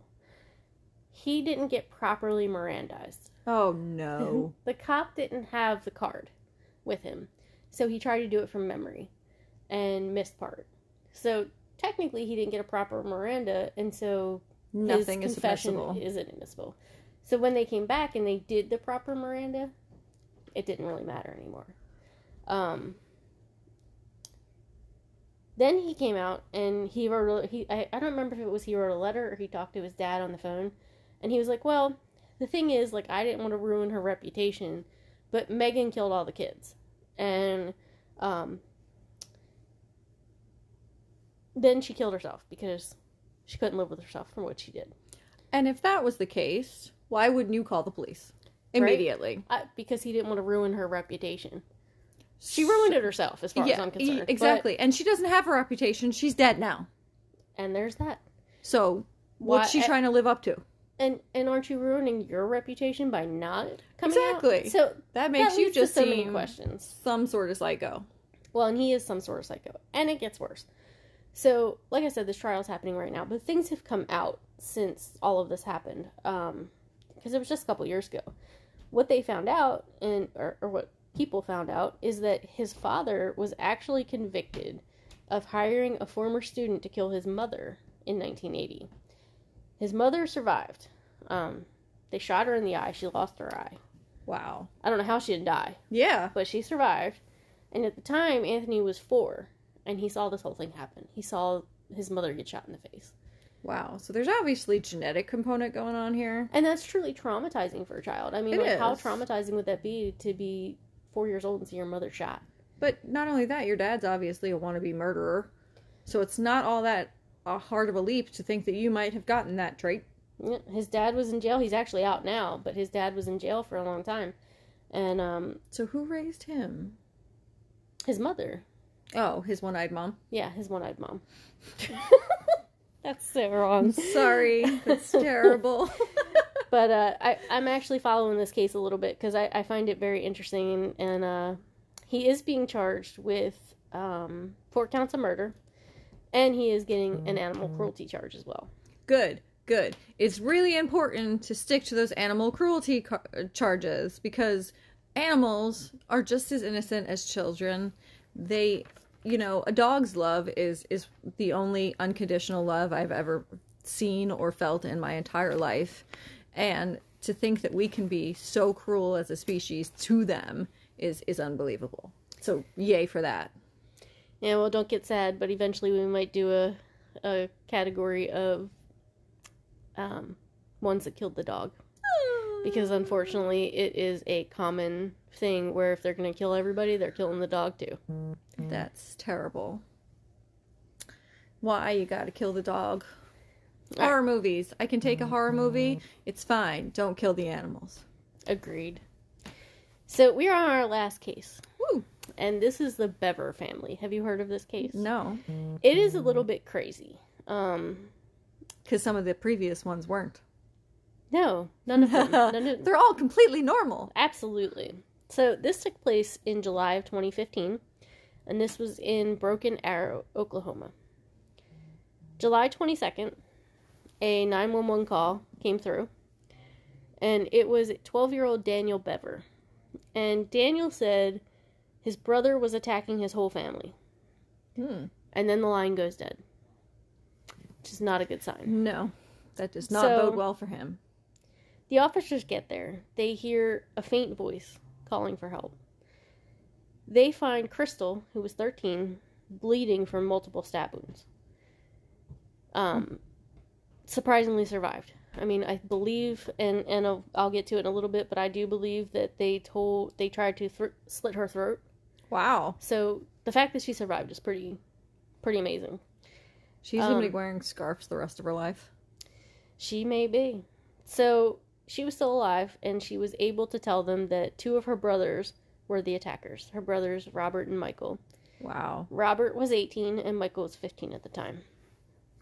So they killed their father, Daniel Bever, with 28 stab wounds. 28? 28. They killed their mother, April Bever, who was 42. Blunt force trauma, and 48 stab wounds. Because the blunt force trauma wasn't enough. No, not at all. Daniel, who had made the 911 call, he was 12. They killed him with 21 stab wounds. Wow. Christopher Bever, who was 7, 21 stab wounds. And Victoria Bever, who was 5, with 23 stab wounds. Crystal survived, like we said. Mm-hmm. They had slit her throat and stabbed her in the stomach and arms. Mm. Autumn Bever, who was 2, was not harmed. Now, there's some debate about why she was unharmed, because I believe the brothers later admitted that they had planned to decapitate her. Wow. But they got so caught up in what was going on that they forgot. So, luckily, Autumn survived. Good unharmed. for her. But, that seems like something, while you're in the midst of your murderous rampage, you might not want to forget that kind of thing. This was very planned. The brothers had planned it for a long time, and it's hard to say who started it, but it seems to be that Robert had the suggestion, and Michael kind of just went with it. And later on, it comes out that it's possible that Michael was afraid Robert would kill him too, that maybe Robert said that to him. But again, you never know. Exactly. But, I mean, one would surmise the older would be the more responsible party. Yeah, you would think. So they had been collecting body armor and knives. I mean, they were planning this. At that age, how do you collect body armor without anyone noticing? I don't know. Knives I get, because you can pretty readily go to get a knife. Mm-hmm. But body armor, that's not something you could just go to Walmart and get. Well, and this is what else is stupid, right? Well, wait, what state were they in? Maybe in Oklahoma. Maybe in Oklahoma. You can buy body armor from Walmart, who knows? So they ordered some guns. Oh. But then they found out you had to be 21 to get them. Yeah. So they had been delivered to a store, they couldn't go get them. But at the same time, they had also ordered ammo, over 2,000 rounds of ammo, that was supposed to be delivered, I believe it was the day after this took place. So I guess they couldn't wait. Well, if you're going to have 2,000 rounds of ammo delivered to your house, you might want to get rid of the evidence of why you wanted the ammo to begin with, because that might raise a little bit of questions. Yes, it might. So I guess at that point, they were under a constricted time limit and had to make do. That's true. So it seems almost like it was planned, but like at the time it happened, it was just the opportunity. Basically, April, the mother, told Crystal, "Can you go upstairs and tell your brothers that they need to do the dishes?" So she goes up there and she says, "Mom wants you guys to do the dishes." Michael told her to look at something on the computer. He was going to show her something, and Michael said to Robert, "Should we do it now?" And Robert said yes. So Robert approached her from behind and slit her throat. She fought back, and he just kept stabbing her. She got away. She ran away screaming and went to the front door. She heard her mother scream, but she did make it outside. Unfortunately, they found her and dragged her back in. And her wounds were so bad that some of her internal organs were protruding from her abdomen. Wow. So, I mean, they messed her up pretty good. After that, they left her. I guess they figured she'd die. And they went and stabbed April, the mother, who fought back. Robert asked Michael where the other kids were, and he said they were hiding. Christopher and Victoria had ran to a bathroom and locked themselves in, and Michael went and knocked on the door and said, "Let me in, he's going to kill me." The kids opened the door because that's their brother. Right. And they don't want him to get hurt. And They opened the door, let him in, and he killed them. Wow. Michael killed them both. Michael then went to his father's home office. Daniel, the 12-year-old, was locked in, the one who had made the call to 911. And he did the same exact thing. He was like, he's going to hurt me, please let me in. And Robert was right behind him, and he looked at Robert and he said, he's all yours. And Robert killed him. The father came out of his room. I'm sure he heard all of this happening. And Robert killed him as well. They ran to the creek behind the house and tried to hide, but the police had search dogs out. Clearly they knew something very bad was happening. Yeah. So the search dogs were out, and I'm just going to say this to you now. Don't run away from police dogs. Who does that? They are terrifying, okay? Well, they attack. Yes, they are terrifying. You know, they're meant to attack. You tell them to go and they go. Yeah, I mean, I would just give up. So Michael, the younger one, was convicted of 5 counts of first-degree murder, 1 count of assault and battery with intent to kill, and he was sentenced to life in prison with the possibility of parole for each murder, and 28 years for assault, and these were consecutive. Robert pled guilty to 5 counts of murder, 1 assault, and he tried to take responsibility for everything. He said, you know, I'm the one who did it all, but Michael, I think, had admitted his part, and then later tried to go back. So it's meh. And he clearly killed 2 of the children at least on his own. And you have the word of the daughter or the sister that, you know, said they were both involved. Right, and there's actually photos of them after the crime when the police got them, and they are just covered in blood, both of them. How could you not be? With stabbing, each one was stabbed like 20-some times. It's like, terrible. Again, excessive. So Robert was sentenced to life in prison without the possibility of parole for each murder and life sentence for the assault. They told police they had a goal to go on a killing spree after they killed their family and kill at least 50 to 100 people. So this was not... And again, the thought is that it was Robert. Mm-hmm. Robert was the one who really wanted to do this, and Michael just kind of went along. Right. But my thing on that is, you had to have some inclination. If you came to me tomorrow, Kerry, and you were like, I want to go kill 50 people, I would tell you to go fuck yourself. So I'm just saying, like, somewhere you had to have wanted to. Now I know where the line in our friendship goes. I'll help you bury a body, but I'm not killing people with you. Well, not only that, but the killing spree. Okay, first of all, I don't understand why you admit to the want of the killing spree after you've already admitted to all these murders. But whatever. Killing spree with knives, not exactly that effective. You kind of need to have people in a small, you know, area in order to be able to stab people. So the only thing that one could think is that that's what all the guns were for the after the killing spree. But obviously they couldn't get the guns because they weren't old enough. And how you get that far down the line without realizing you have to be 21, you know, don't even go on the stupidity factor, because we can just open a can of worms there. Okay? Yeah, exactly. I mean, I don't think when you commit crimes that you are the brightest bulb, right, to begin with.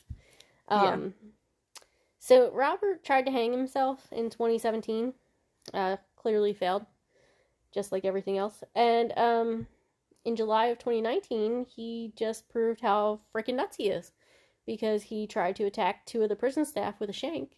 Nobody got hurt. They got him, but he got 3 additional life sentences.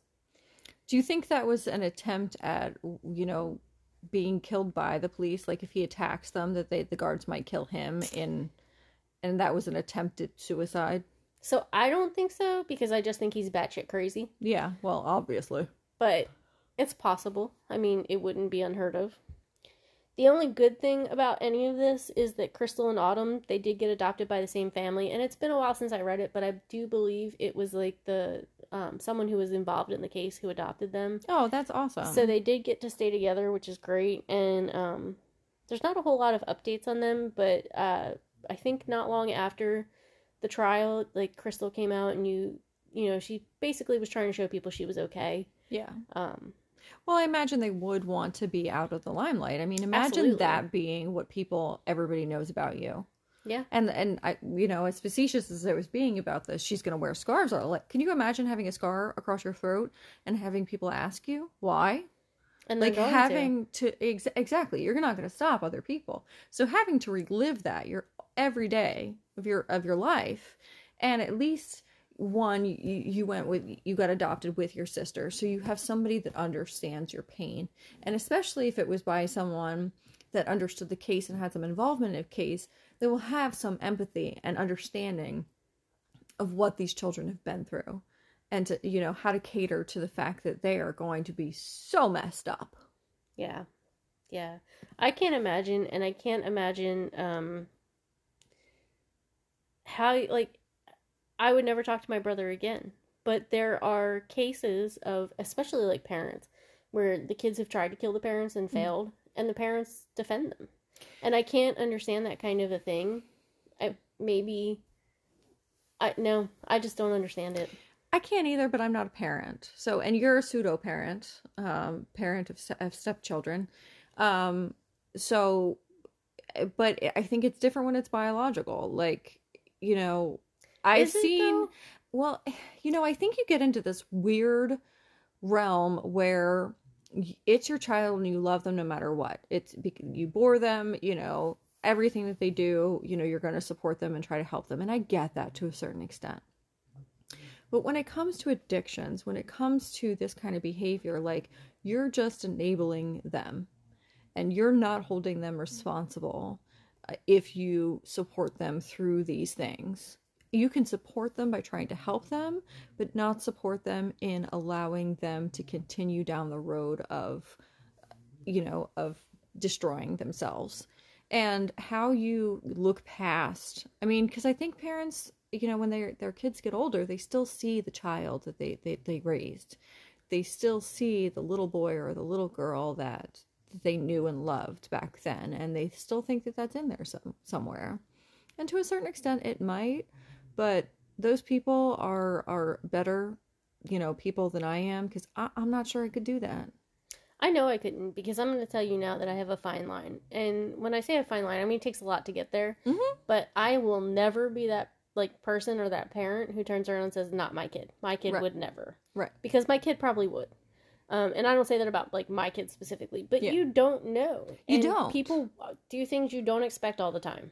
Exactly. And I know for me, like, at a certain age, with every child, you know, you give them boundaries, you try to raise them right, but at a certain point, they have their own mind, they have their own free will, and they're going to do what they're going to do. And it's not a reflection of who you are as a parent necessarily, of how they decide to live their lives and what they decide to do with their life, including becoming a murderer. You know, that's not on the parents. You could be the most God-rearing people, you know, known to man, but your kid should still end up being a murderer. We have no idea how that switch flips and what turns a normal person thinking, you know, they want to kill another human being. Maybe it's me. I don't have enough self-confidence to think I have any right to take anybody's life. So, if for no other reason, I could never get away with it because my hair would be everywhere. that's true. So it would be a That's lost true. cause. I would just be caught immediately. You're a DNA nightmare. I am a DNA nightmare. You I have to shave totally your head agree. and everything else. Yeah, I still think it would, like, little tiny hairs would Yeah, fall out. I just don't think I would win. Like, that's maybe if true. I wax it. Maybe. Maybe if I there you wax go. it. But then you have to get over that whole waxing, putting yourself in pain thing, which we already discussed. Yeah, that's Anyway. true. So let me ask you, which case did you think was the most interesting? Wow. There's so variety. There's so much variety in the cases. I think the DeFeo case obviously has been talked to death, so that's not all that interesting to me. But, you know, it is very interesting. I think the guy, I forget his name, but the guy who decided to have incest with and raise his kids, that Jesus was a vampire. Marcus Weston? Yeah. You should see a picture of him. He has like these huge gray dreads and... Wow. Because it's not just that he's a murderer. It's not just that, you know, there's incest. There's just something really broke in that guy's mind to do a handwritten Bible where Jesus is a vampire. Like, I almost understand the leap to get there, but damn. Yeah, I kind of want to read the handwritten Bible. I'm not even going to lie. Right? Just out of curiosity. Not because I believe it or... Obviously. You know, well, One would hope. You never know. I might get involved in a cult. You know, there's always, I don't think, I am too damn stubborn to be, I'm like the worst cult person ever because I'm too damn stubborn to accept what anybody tells me. So you won't just give up your money and your life? No. I don't trust people. Now I really don't trust people and half my family after this podcast. So and I'm just too stubborn. I don't believe what other people tell me just because they tell it to me. I have my own faith in things, but that comes from within. It has nothing to do with anybody else. So I think, sorry, cults out there, I'm not a good member prospect. You'll have to go somewhere else. No recruiting? No. Mm-mm. Bummer. All right. Well, I think this has been fun. It's definitely been a little longer than we planned. Definitely. So I might have to cut down some of my info next time. But I thought it was pretty interesting. Yeah, I liked it. Thank you. Thank you, Sandy, for all your research and everything that made me as scared of my own family. And I look forward to next time. Me too. Guys, we hope you listen and you enjoy as well, and we'll talk to you all soon. Bye. Bye.